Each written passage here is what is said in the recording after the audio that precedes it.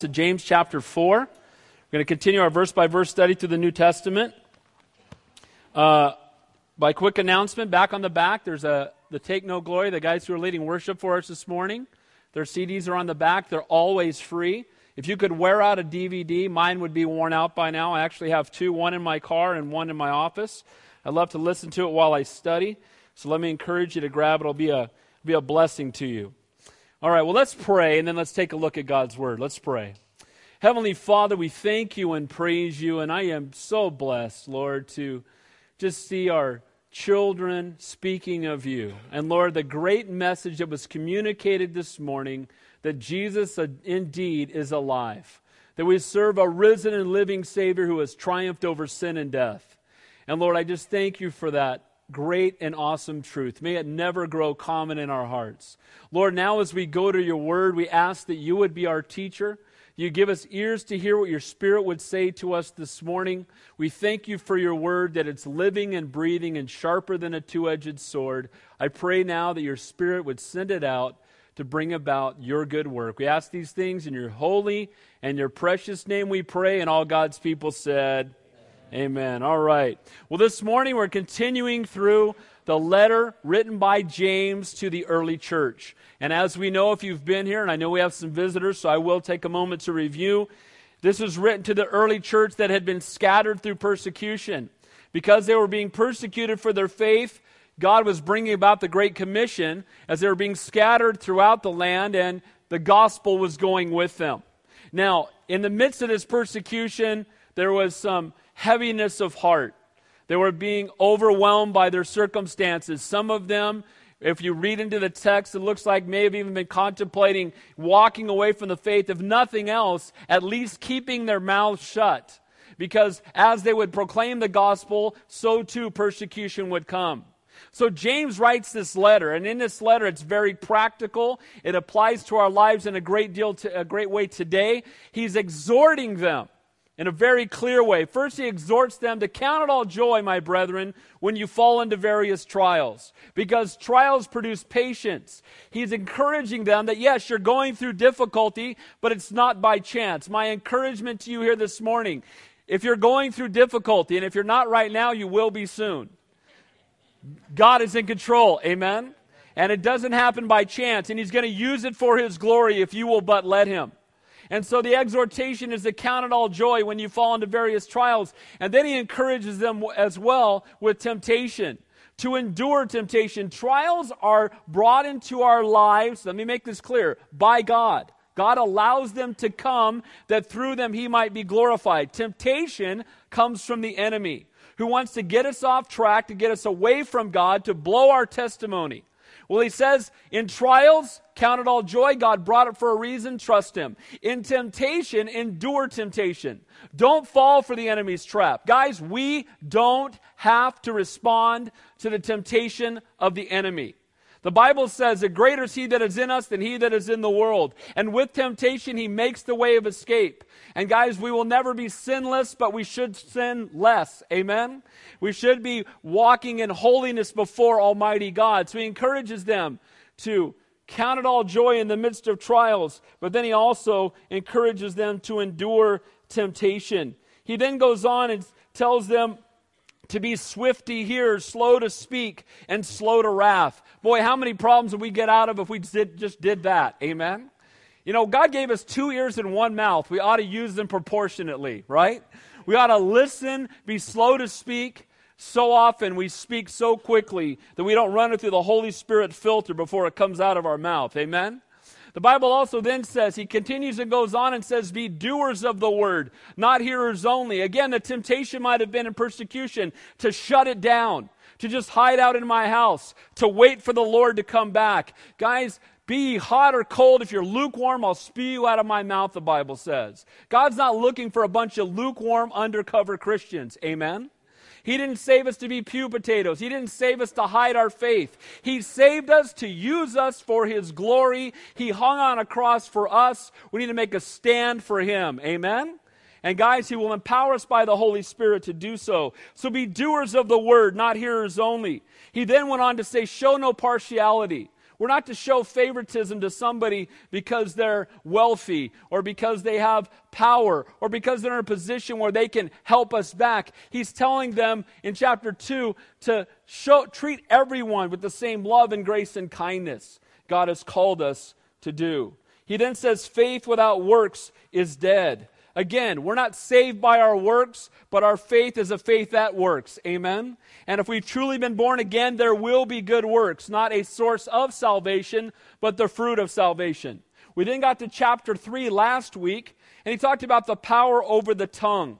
He started by saying, let not many of you be teachers, because with the gift of teaching comes accountability. No doubt at the time there were many jockeying for position, those who wanted to be up in the front. And guys, I tell people all the time, young men ask me, Pastor Dave, I feel called to be a pastor. How do I know if I'm called? I tell them, if you can do anything else, go do it because you're not called. Because if you're called, you can't do anything else. But with that comes a great deal of accountability, a great deal of responsibility to Almighty God. Every word that comes out of your mouth as a teacher, whether you're teaching the adults or you're teaching those precious little children, you will be held accountable for one day. Talked about the tongue being a little member that boasts great things but can defile the whole bodies. Our whole body. Our mouths should not pour out blessing and cursing, just like a spring cannot and does not pour out bitter and clean water at the same time, bitter and sweet water. So too, out of the overflowing of a man's heart, his mouth speaks. We can pretend to be something in our heart, but what comes out of our mouth will give us away. Amen? If we say we're a Christian, but our mouth doesn't show it, we're going to have a really poor testimony before the world. And then he ended, and this is what we're going to pick up this week, contrasting the difference between godly and worldly wisdom. The wisdom that comes from the world and the wisdom that comes from God. It was at the end, beginning in verse 13, he talked about the source of wisdom that is self-seeking and envious and boasting and bitter. This wisdom doesn't come from God, but it says in that text, it's earthly, it's sensual, and it's demonic. Where envy and self-seeking exist, confusion and every evil thing are there. And here's the world's counsel. And you're going to hear this all the time. All you got to do is turn on TV and you'll hear it. You deserve better. You deserve more. You're not getting enough. You look at the magazines, us, we, people, I, me. It's all about us, right? I was in a store the other day, and they had lotions. One was called Goddess. The other one was called, I'm going down the list, and it's just self-worship. One was called Worship Me, a lotion called Worship Me. I'm thinking that'll be the last thing I ever buy. Amen? But here's the point. We live in a world today where world's counsel is, you deserve more. Guys, I don't want what I deserve. How about you? What we deserve, I came to hear some kids sing. I didn't know that. Hey, what we deserve is hell fire. Is that true or not? All have sinned and fallen short of the glory of God. We deserve hell, but by God's grace, He gives us heaven. Mercy is not giving us what we do deserve, and grace is giving us what we don't. Praise God for His love, His grace, and His mercy. Ungodly counsel says you deserve more. You ought to elevate yourself. You need to esteem yourself more. And biblical, godly counsel is just the opposite. Not esteem self, deny self. Not lift up self, but praise and honor God alone. One of the problems in the church today is we have way too many celebrities in the church. Way too many celebrities. Guys, there's only one celebrity in the church, and His name is Jesus Christ. Amen? And we ought not put men on a pedestal. We ought not worship men. We worship Jesus Christ alone, because He alone is God. He alone is perfect. True wisdom is from above. It's pure, it's peaceable, it's willing to yield, it's full of mercy and good fruits, it's without hypocrisy. Godly wisdom produces peace. Worldly wisdom produces strife and envy and self-centeredness. And the root of all worldly wisdom is this: pride. The Bible says pride goes before destruction and a haughty spirit before a fall. Guys, you'll know the kind of wisdom that you're hearing. Is it built up in self-seeking pride or God-seeking glorification? Is it honoring Him or esteeming you? True wisdom comes from God, and it teaches us to be humble. Pride of worldly wisdom produces strife with other believers. It pollutes our prayer life. It puts us at war with God. But the peace of godly wisdom, the results come from us submitting to God, drawing near to God, and humbling yourself before God. So, if you're a note taker, I know that was a healthy, long introduction, but if you've been here before, you know that's not unusual. All right. I titled the message, Does Your Life Reflect Godly or Worldly Wisdom? Does your life reflect godly or worldly wisdom? And here are the points. Lord, if we have time, we'll get through all of them. If not, we'll pick it up next week. Point number 1, the pride of worldly wisdom. It produces quarrels and conflicts and strife with other believers. It pollutes our prayer life, and it puts us at war with God. Point number 2, the path to putting pride to death and enjoying true peace with God. We'll talk about 3 things that bring us back into a place of peace with God. And then, time willing, we'll look at the humble character of godly wisdom. The humble character of godly wisdom does not speak evil of its brother, and it does not boast about tomorrow, but seeks only God's will. So, does your life reflect godly or worldly wisdom? Let's begin by looking at the pride of worldly wisdom. It produces quarrels and conflicts and strife with other believers. Let's look at verse 1 of James chapter 4. It says, where do wars and fights come from among you? Among you, he's talking about among believers. Where are the fights and the striving and the quarrels among Christians? Where do they come from? By the way, we are all one body in Christ. Amen? Now, there are many churches meeting all over Santa Cruz, many churches meeting all over this country. Guys, if we have Jesus Christ in common, we have everything in common. It's not about building up Calvary Chapel, it's about building up the kingdom of God. Amen? And so he says, where does this strife come from? You know, the world looks at the church today and mocks us. They look and say, even you Christians can't agree with each other. Why would we want to believe what you believe? And guys, when we argue and fight and have infighting and bicker about secondary issues, it brings harm to the Lord and His name.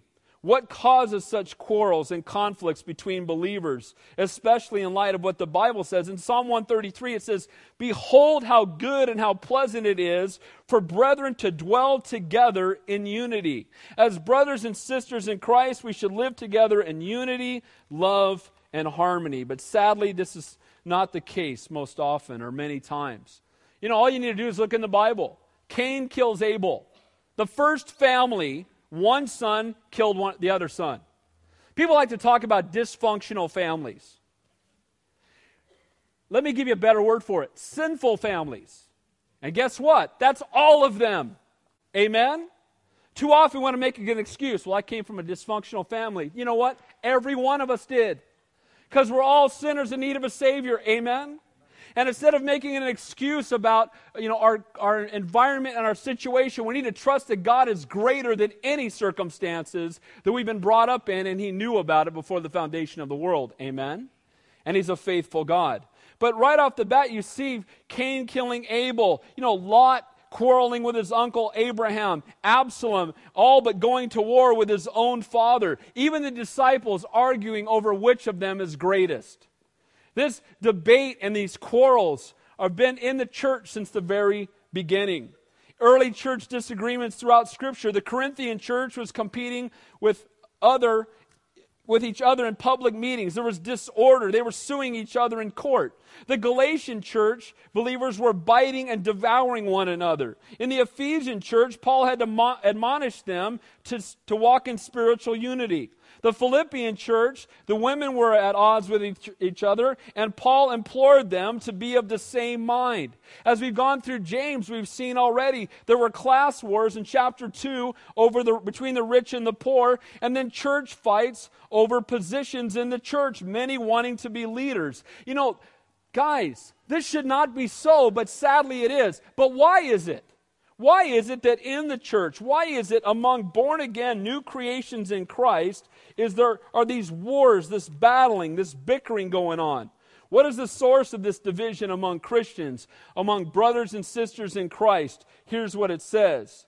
second part of the verse. Do they not come from your desires for pleasure that war in your members? The source of division is not the Holy Spirit, it's our flesh. It's when we get carnal. It's when we have our own motivation. It's when we walk outside of the empowering work of the Holy Spirit. We start striving for our own desires, our own will, our own goals. Then there comes division in the church. Because, you know what? What does the Spirit and the flesh have in common?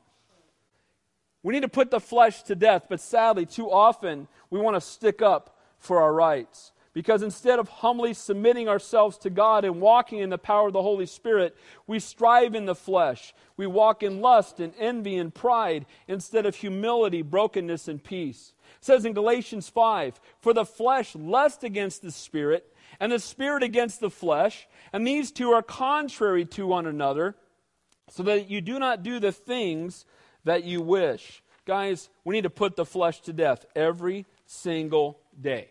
Amen? And he won't die easy till we get rid of these bodies. Do you understand when you were born again, you became a new creation in Christ, and you are, your spirit changed. But you know what? You're still dragging around this dead body. Amen? And this body has desires that are contrary to those of the Spirit. And we must put the flesh to death. The Bible says if we walk in the Spirit, we will not fulfill the lust of the flesh. We can only walk in one. It says in Romans, "For what I will to do, I do not practice, but what I hate, that I do." This is Paul. Verse 18 of Romans 7 says, "For I know that in me, that in my flesh, nothing good dwells." And then later he says, "But I see another law in my members, warring against the law of my mind, and bringing into captivity to the law of sin which is in my members." The conflict between believers comes as we pridefully walk in the flesh. Let me say this. No two believers walking in the power of the Holy Spirit should have a conflict about anything. Amen? Let me say this also. If you're married, and you're married to a Christian, there is nothing under the sun that should cause that marriage to end in divorce. "Oh, Pastor Dave, I didn't come for that. I came to see my nephew." Here's the point. God created marriage. Amen? I am always baffled when two people proclaiming to be Christians get a divorce. I don't get it. You know why? Somebody's in their flesh, if not both people. Amen? If we walk in the Spirit, there should not be conflict. It's only when we rise up in our flesh, when our pride gets in the way, when we become envious and self-centered, and who do you think you are treating me that way? You find out, the Bible says you want to be great in God's kingdom, learn to be the servant of all. And you find out who the servants are by how we respond when someone treats us like one. Amen? I've got a heart of a servant. What does that guy think I am, a servant? Exactly. That's exactly what we are. That's what God's called us to be. Amen? When you go to work tomorrow, remember, you're a servant for the King, and it ought to reflect in the way you do your job. Do your job in a way that brings glory and honor to Jesus' name. That other people look at you and go, "What is up with you?" You know what? Jesus is what's up with me. Amen? Make it a testimony, an opportunity to point others to Jesus Christ. The word desires there is hedonism, a desire for worldly pleasure. And your members, again, is speaking of the flesh. All of the struggles are rooted in the same thing, the pride and self-will of man, as man places the fulfillment of his desires above being faithful to Almighty God and the unity of the body of Christ. You know what? We don't care about unity when we're self-centered. And we don't care about God's name when we're flesh-focused. Guys, may we live lives that honor God and bring unity to the body of Christ. And I think it's interesting that James seems more bothered by the selfish spirit and bitterness of the quarrels than whatever it is they're arguing about. Because we don't even know what they're arguing about. He doesn't even say. He doesn't say, oh, they're arguing about, last time's views, or they're arguing on, do you baptize forward, backward, or sideways, and who's next? He doesn't say that. What he says is, I am grieved by the spirit in which the arguments come out. Guys, there are essentials of the Christian faith. Jesus Christ is God. God the Father, God the Son, God the Holy Spirit is God. One God in three persons. Amen? Jesus is the only way to heaven. He died on the cross. He rose from the dead. He's coming back. Those are the essentials of Christianity. If we can agree on that, we can walk hand in hand. Amen? And too often we look at every side issue and we try to, guys, there's a reason why there's so many divisions within the church, because everybody's got one stake they want to die on, instead of dying to ourselves and edifying the name of Jesus Christ. Our attitude can be as offensive as any position that can be held. Verse 2, you lust and do not have. You murder and covet and cannot obtain. You fight and war, yet you do not have because you do not ask. He's saying to them, you lust and do not have. You murder and cannot obtain. Here are the types of desires that lead to conflict. Lust and covetousness. These are fleshly desires to satisfy a fleshly hunger. What is murder? Murder is ultimately anger and animosity carried out to their fullest. So driven by what I want that I'm willing to kill to get it. Now, most of us can say this morning, I've never killed anybody. But then you go to the Sermon on the Mount, and Jesus said, if you've had hatred in your heart, what are you? You're a murderer. Because it's really a heart issue. Before the actions happen, the heart changes. Guys, if our heart is walking with God, out of the overflowing of a man's heart, a woman's heart, our mouths will speak. And what will come forth is wonderful works of God. We will praise and worship and honor His name. But if we're walking in the flesh, bitterness and self-centeredness and pride and anger will pour out. Again, it's a heart issue that brings about the problem. It's that selfish, prideful desire that results in sinful actions of lust and murder and covetousness. Let me ask you a question this morning. Does your life reflect godly or worldly wisdom? When you speak, are you somebody who, when people hear you speak, they know something's different? Or do we get to the job site and check our Christianity at the door?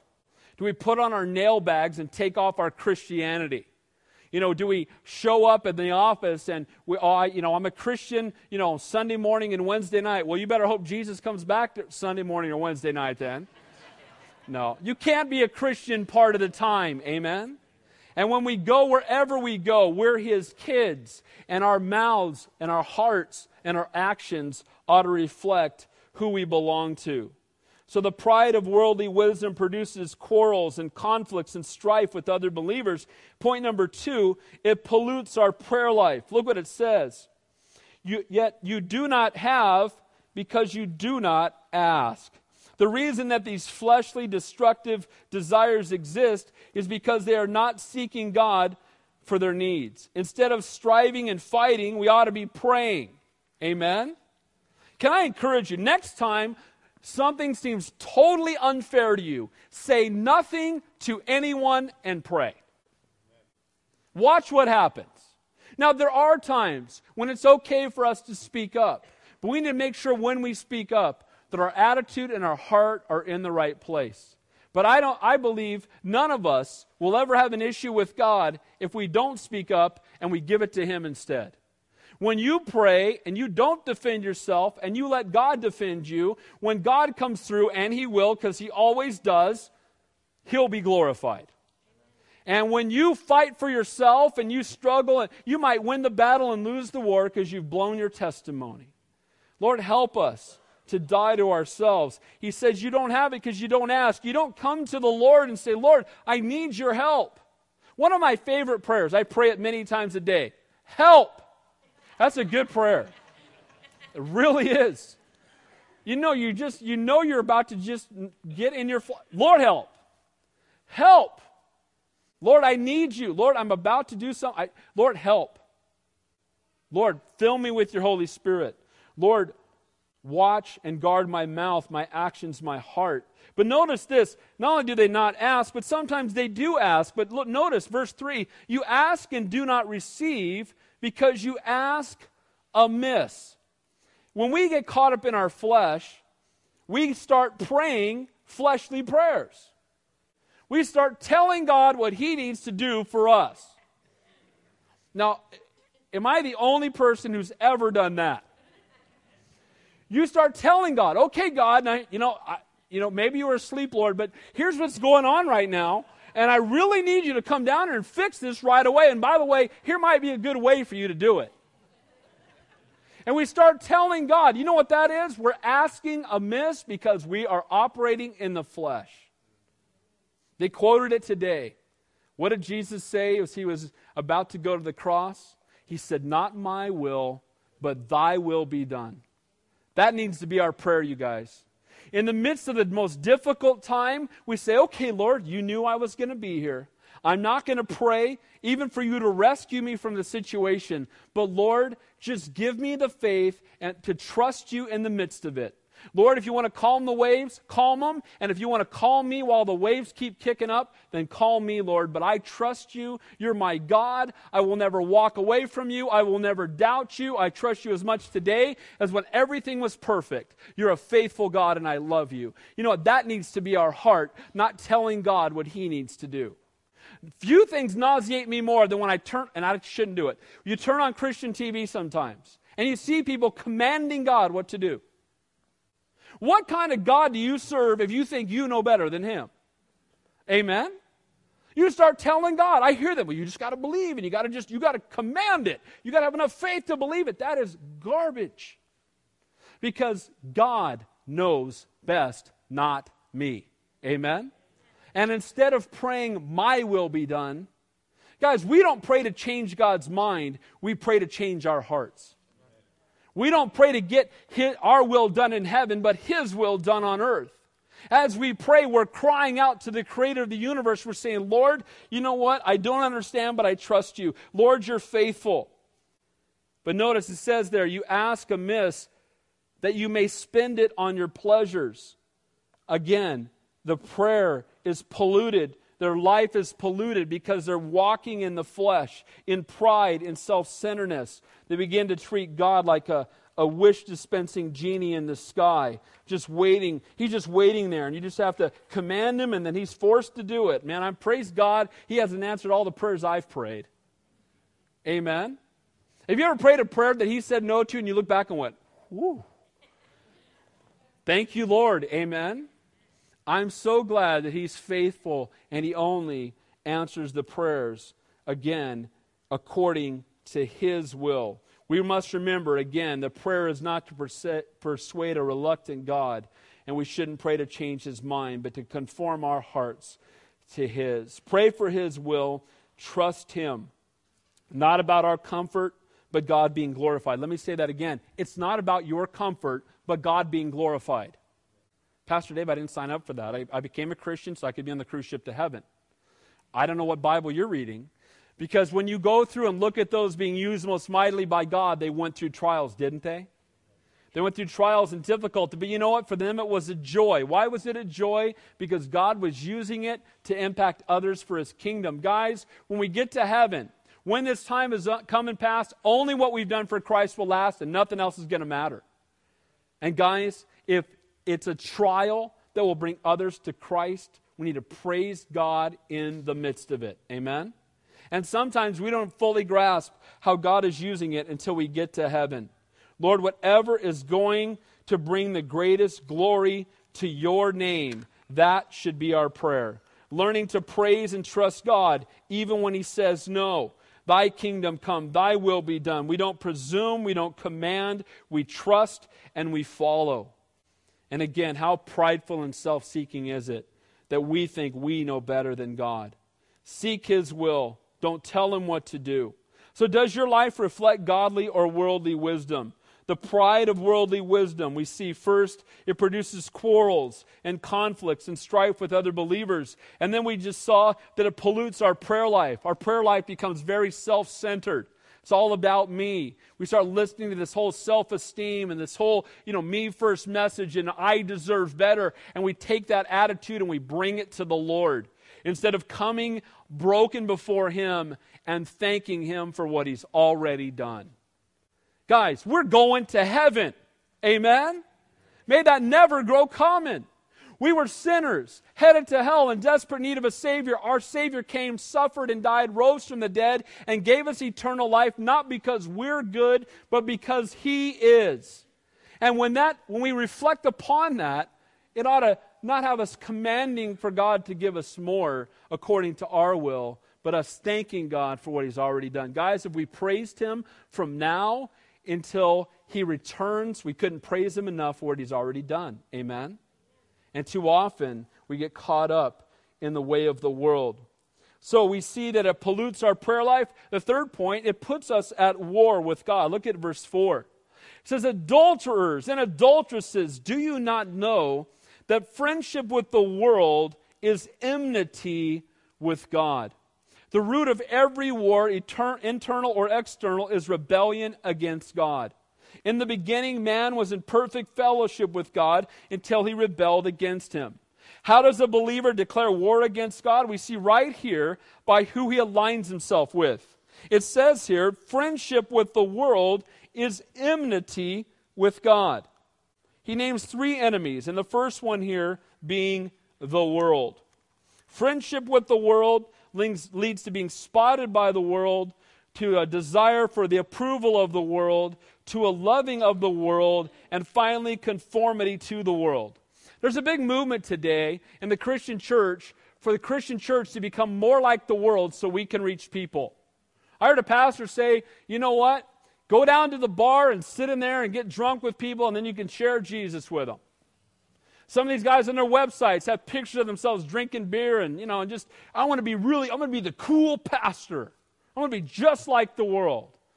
The only problem I have with that is the Bible says, be not conformed to this world, but be transformed by the renewing of your mind. Amen? We're not to be like the world. People should look at us and we should be so radically different. They go, what is up with you? Guys, were they attracted to Jesus because He was just like the rest of the world? They came to Him because He taught like no one else they'd ever heard before, because He was different. Again, we're not to be self-righteous. We're sinners saved by grace. We're not to be arrogant.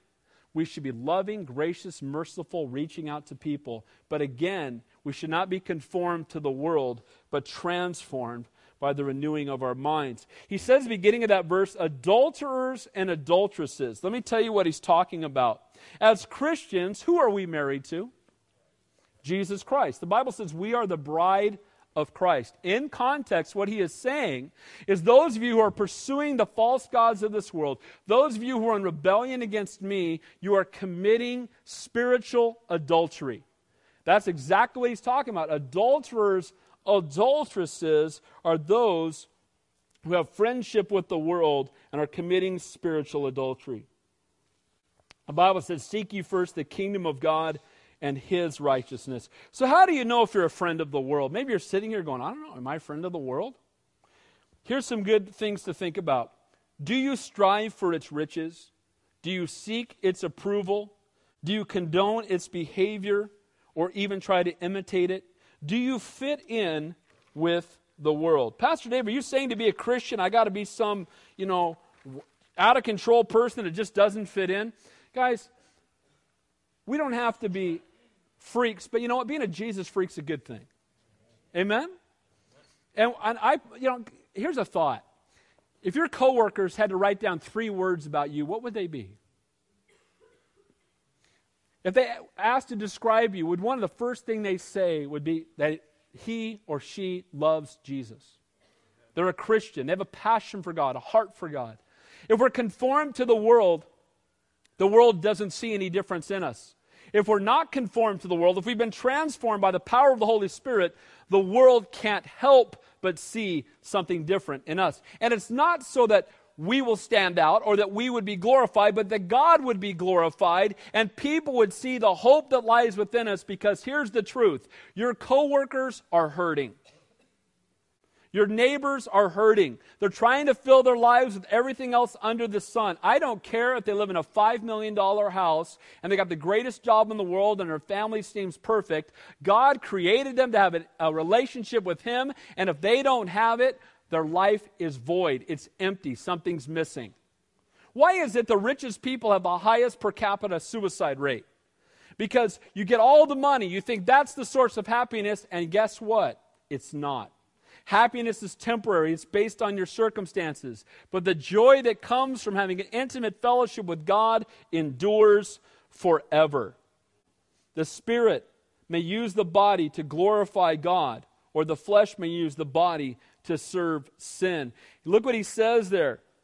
Whoever therefore wants to be a friend of the world makes himself an enemy of God.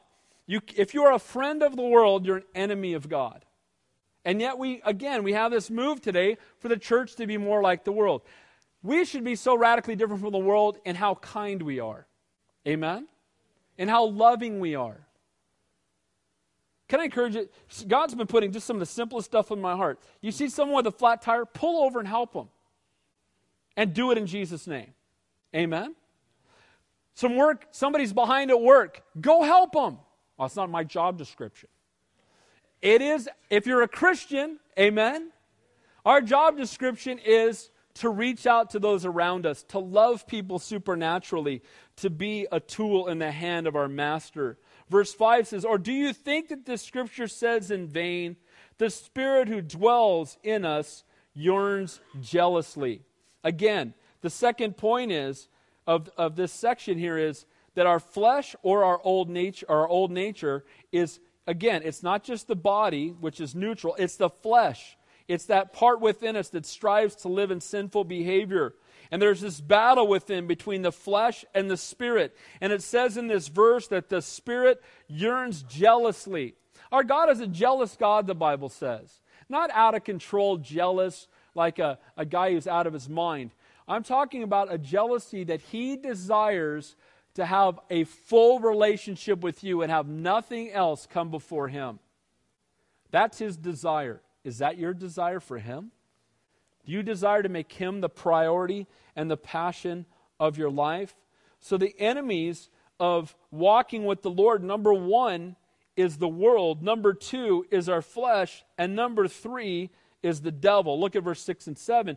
But He gives more grace. Therefore, he says, God resists the proud, but gives grace to the humble. The Bible tells us we battle not with flesh and blood, but with powers and principalities and evil forces of darkness in high places. The Bible says that Satan is a roaring lion seeking whom he may devour. He's a liar. He's the ultimate essence of pride. He will tempt you. He will lie to you about the pleasures of the flesh. Satan loves to play on your ego, to puff you up, to encourage you to do it your way. God wants you to be humble. Satan wants you to be proud. Why did Satan get thrown out of heaven? Because he was prideful. Why did Eve eat of the forbidden fruit? Because she was prideful. She'll be like the Most High God. Virtually all sin is centered in pride. And Satan wants to puff up your pride. He wants to talk about how great you are. He wants to make you more and God less. And we see here that Satan is an enemy of the Lord. God wants us to depend on grace. Satan wants us to depend on ourselves. And we promote, again, in the Christian church, we need to be magnifying Him and Him alone. Grace and pride are eternal enemies. Do you want God's grace or do you want to walk in pride? Pride goes before destruction, and a haughty spirit before a fall, as I said before. It says in verse 7, therefore submit to God, resist the devil, and he will flee from you. Guys, devil can't make you do anything. Amen? Greater is He that is in us than he that is in the world. Too often we want to blame the devil for everything. But you know what? Sometimes it's just plain stinking us. Amen? The devil was nowhere near you. And people get all caught up. It's all the devil. They see the devil. Now again, it is a spiritual battle we fight. We don't dismiss the devil's existence. He absolutely does. And he absolutely, I believe, has got 2 feet planted in Santa Cruz. Amen? But with that being said, is God greater? Does God want to do great things here? And guys, Satan can't make you. The Bible says you resist the devil and he will flee from you. You say, no, I'm not doing that. He runs away. Why? He is defeated. Greater is He that is in me than he that is in the world. Amen? Now, in verse 7 through 10, we're going to see 3 instructions to having peace with God. The first one he says there is submit to God. This is a military term to line up under order, to give complete and total surrender. It's the only way to have complete victory. If there's any area of life that is kept back from God, there will always be battles. Guys, we come to God and we don't say, okay, Lord, I give you the part of my life that gets me the get out of hell free card. I want that. Let's write that down. Make sure my name's in the Lamb's Book of Life. Hey, that mansion in heaven thing, I'm down with that. Let's do that. Oh, angels watching over me. Yeah, that's good too. I'll take the angels watching over me. But there's this one part of my life over here that, Lord, I really enjoy it. So I'll submit all this stuff, but I'm hanging on to this. Guys, that's not repentance. Repentance is giving my life to the Lord completely. Amen? Submitted to Him, lining up under Him. Who's on the throne of your life, Jesus Christ or you? There's only room for one. Amen? We need to get off the throne and put Him there. He'll do a lot better job than you're doing. Amen? When you're on the throne, how's that working out for you? I don't even have to ask. I already know. Not good. Guys, we need to give our lives to Him completely. So, 3 instructions here we see to having true peace with God. Number 1, submit to God. Then number 2, verse 8 says, draw near to God, and He will draw near to you. Man, I love that. I think when the worship set ended, that was part of the prayer. Draw near to God, and He will draw near to you. Let me make this really clear.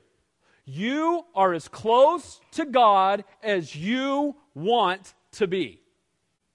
Amen? The Bible says, you draw near to Him, He'll draw near to you. If you're far from God, who moved? I love the illustration. I read this illustration one time. This older couple that have been married a long time are driving in the car and had a bench seat. And they're driving along, she's pressed up against one door and he's at the other one, and they're driving along, and she starts to notice that these younger couples are sitting right next to each other on a bench seat, but she's sitting like right over next to him. And then finally she says, well, how come we don't sit so close anymore? You know what he said? I didn't move. I'm right here. I haven't moved 1 inch. I'm still here. The same is true of the Lord. Amen? If we're way far away, it's because we moved.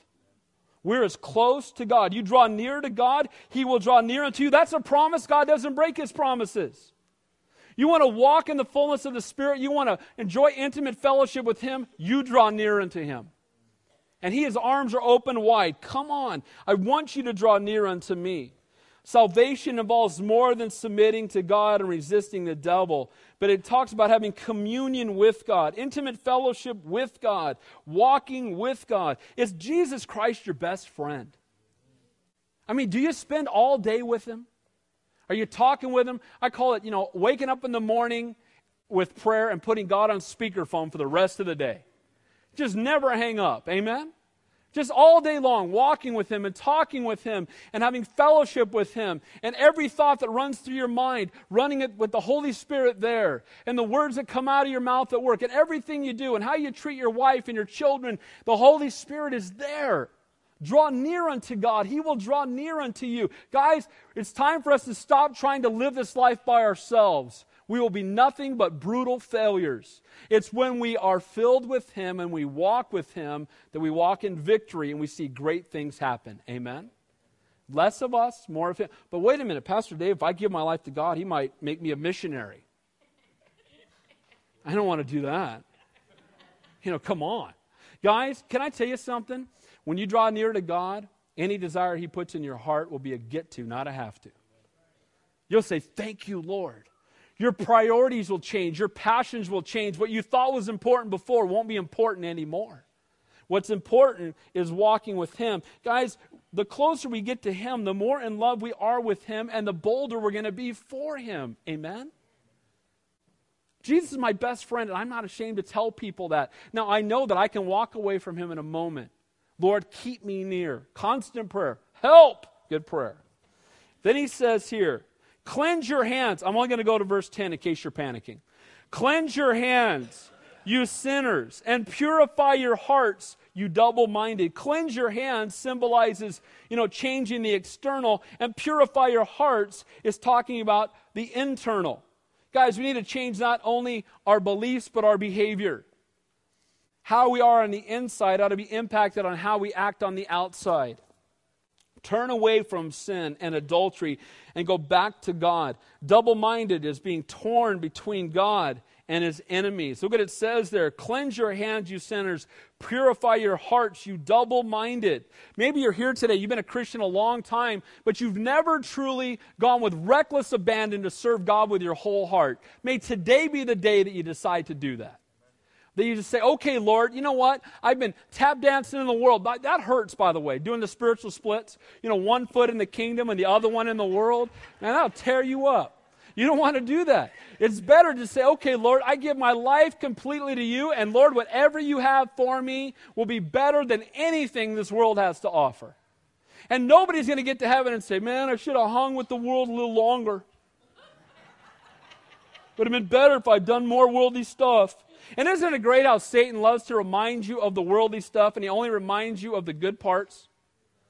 Selective memory of the flesh, right?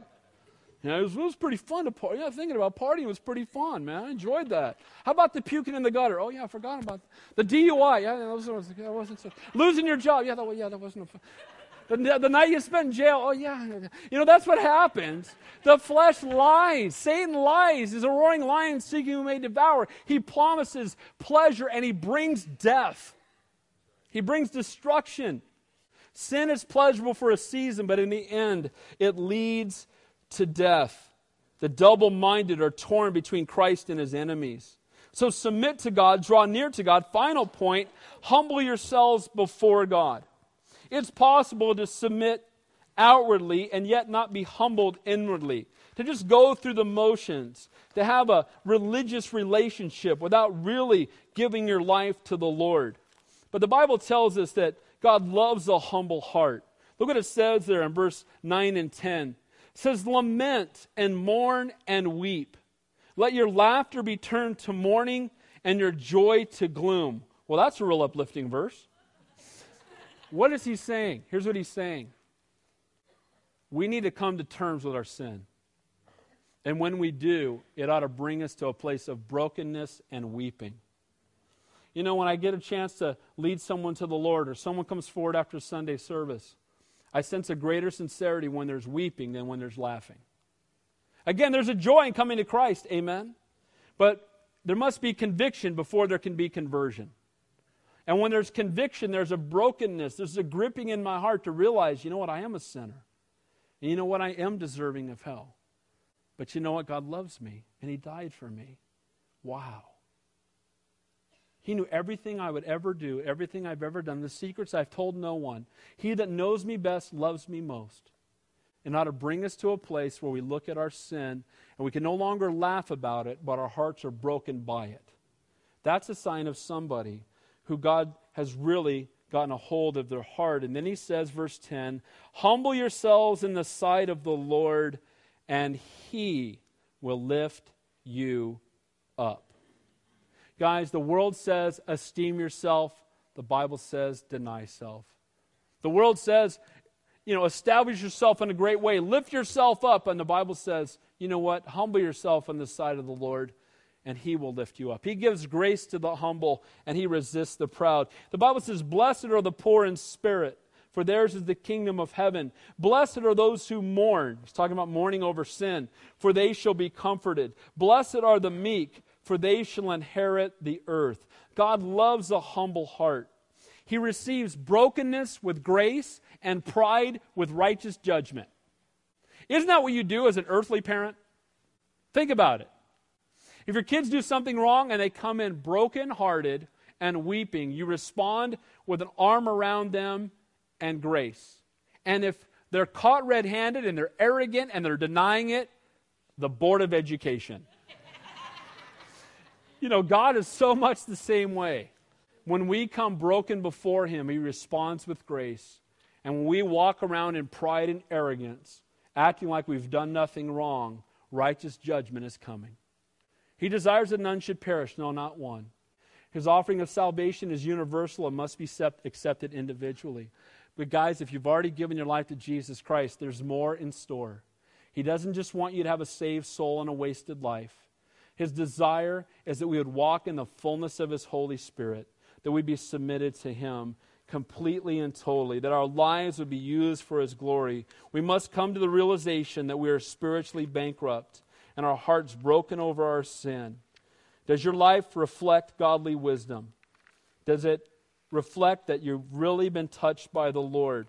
Are you like the world, or are you different than the world? So in closing, does your life reflect godly wisdom? The pride of worldly wisdom we see produces quarrels and conflicts, strife and with other believers. Guys, as Christians, we ought not to be bickering, fighting, and angry. Amen? I know that it's so easy for us to do it. Hey, we're all sinners saved by grace. And you know what? There's always that response, right? One of my favorite stories, and I sound like the hero of the story, but I'm going to tell you the whole story, okay? You know, I come around a corner, I cut a guy off. I totally did. It was my fault. I looked in the rearview mirror, he's chewing on my bumper. I realized, whoops, bad call. He pulls up next to me, he's waving signs at me, and they're not nice ones. And I have to confess to you, my initial response was, dude, who do you think, do you want me to get out of this car? You know, just being transparent with you. Now, I know no one else has ever thought that. You know, there's that initial response. Who do you think you're... Man, I'm in my car. You got no idea. You know, and there's this attitude. But you know what? When that attitude starts to rise up, if we're walking in the Spirit, the Holy Spirit convicts us. And the Holy Spirit says, here's a divine appointment, Dave. You can respond like the world, or you can respond like my child. And I rolled the window down. And again, I don't always do the right thing, so I don't want this to come out wrong. But I looked at him and I said, you know what, sir? I cut you off. It was 100% my fault. Will you please forgive me? The Bible says a soft answer turns away wrath. You know what he did? Oh, yeah, okay, don't worry about it. You know, it's amazing. You can escalate something into being a fleshly battle, and there'd be in the front of the Sentinel, Pastor Dave Johnson, Calvary Santa Cruz, beats a guy senseless in the intersection. Or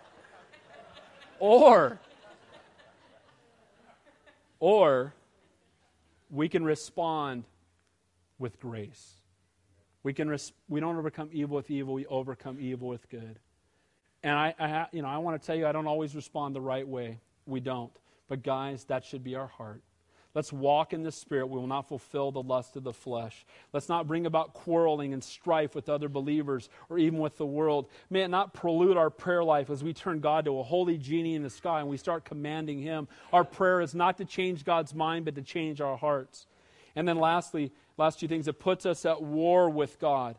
It separates us from God when we walk in our flesh. And then finally, the path to putting pride to death and enjoying peace with God.